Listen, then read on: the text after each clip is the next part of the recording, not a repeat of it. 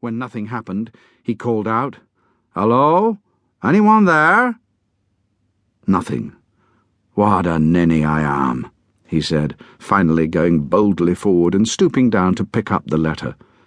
The envelope was clean and posh, of very good quality, heavy white paper, but without a stamp.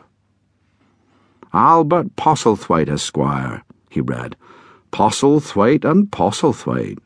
And then an address somewhere in London. Well, I never. Now, fortunately, Fernley was a very kind man. He reached inside his jacket pocket, took out his wallet, and found a stamp. Wetting it thoroughly with his tongue, he pressed it firmly onto the envelope. Then, with a satisfied smile on his face, he slipped the letter into his postbag.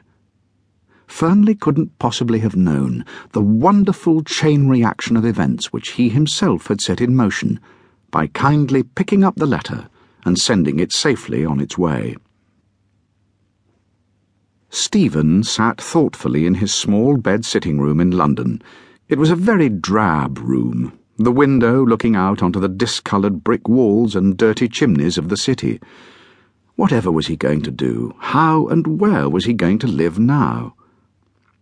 His special course in zoology and wildlife conservation had just come to an end, and Stephen was feeling at a loss. He could go back to the children's home, but he didn't want to do that, so he couldn't help wishing all over again that he had a proper family. He only knew that he'd been abandoned as a small baby, left with a childminder by a pretty, well-dressed young woman who had said that her baby's name was Stephen. A loud knocking at his door brought him sharply back to reality. "There's a letter for you, Stephen," he heard his landlady say. He sat down on the edge of the bed, turning the long brown envelope over in his hands, surveying the postmark very closely, savouring the moment, and noting with surprise the heading, "Some solicitor, somewhere in London. Dear Sir, please attend this office at some time in the near future, when you will learn something to your advantage." After a hasty lunch and a quick look at the A to Z, Stephen set out through the London streets with the mysterious letter tucked in his pocket. As he walked, he wondered and worried what on earth could it mean. He was heading for Lincoln's Inn, which was right next door to the law courts. It was an area in which many important lawyers and barristers had their offices, or chambers, as Stephen knew they should be called. He wandered around feeling more and more lost, unable to find the correct address. No one seemed to have heard of the place. Having wasted so much time, he was getting very worried. At last, turning in through an old stone archway, he found himself in a small cobbled yard. This had to be the right place. But Stephen lost more valuable time scurrying around the yard, checking first two rather grand buildings, only to end up, eventually, standing in front of a scruffy doorway.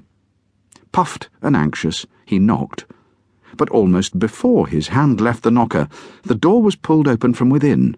A girl came running out, a girl with a mass of dark brown hair and friendly, smiling, blue-grey eyes. "Hello," she called out brightly to Stephen as she darted quickly past, and "Goodbye," as she rushed away. A few moments later, a young man wearing a smart pinstripe suit appeared in the doorway. "Oh, yes," he said, glancing at Stephen's letter. "You have to go right to the top of the building, and the best of luck to you. You're certainly going to need it." Stephen stood for several moments outside the door of Postlethwaite and Postlethwaite, getting his breath back. A muffled voice came from within, so he opened the door and stepped into the room, his mouth dropping open in amazement at the sight which met his eyes, for all the features in the room were hidden by rampant plant growth.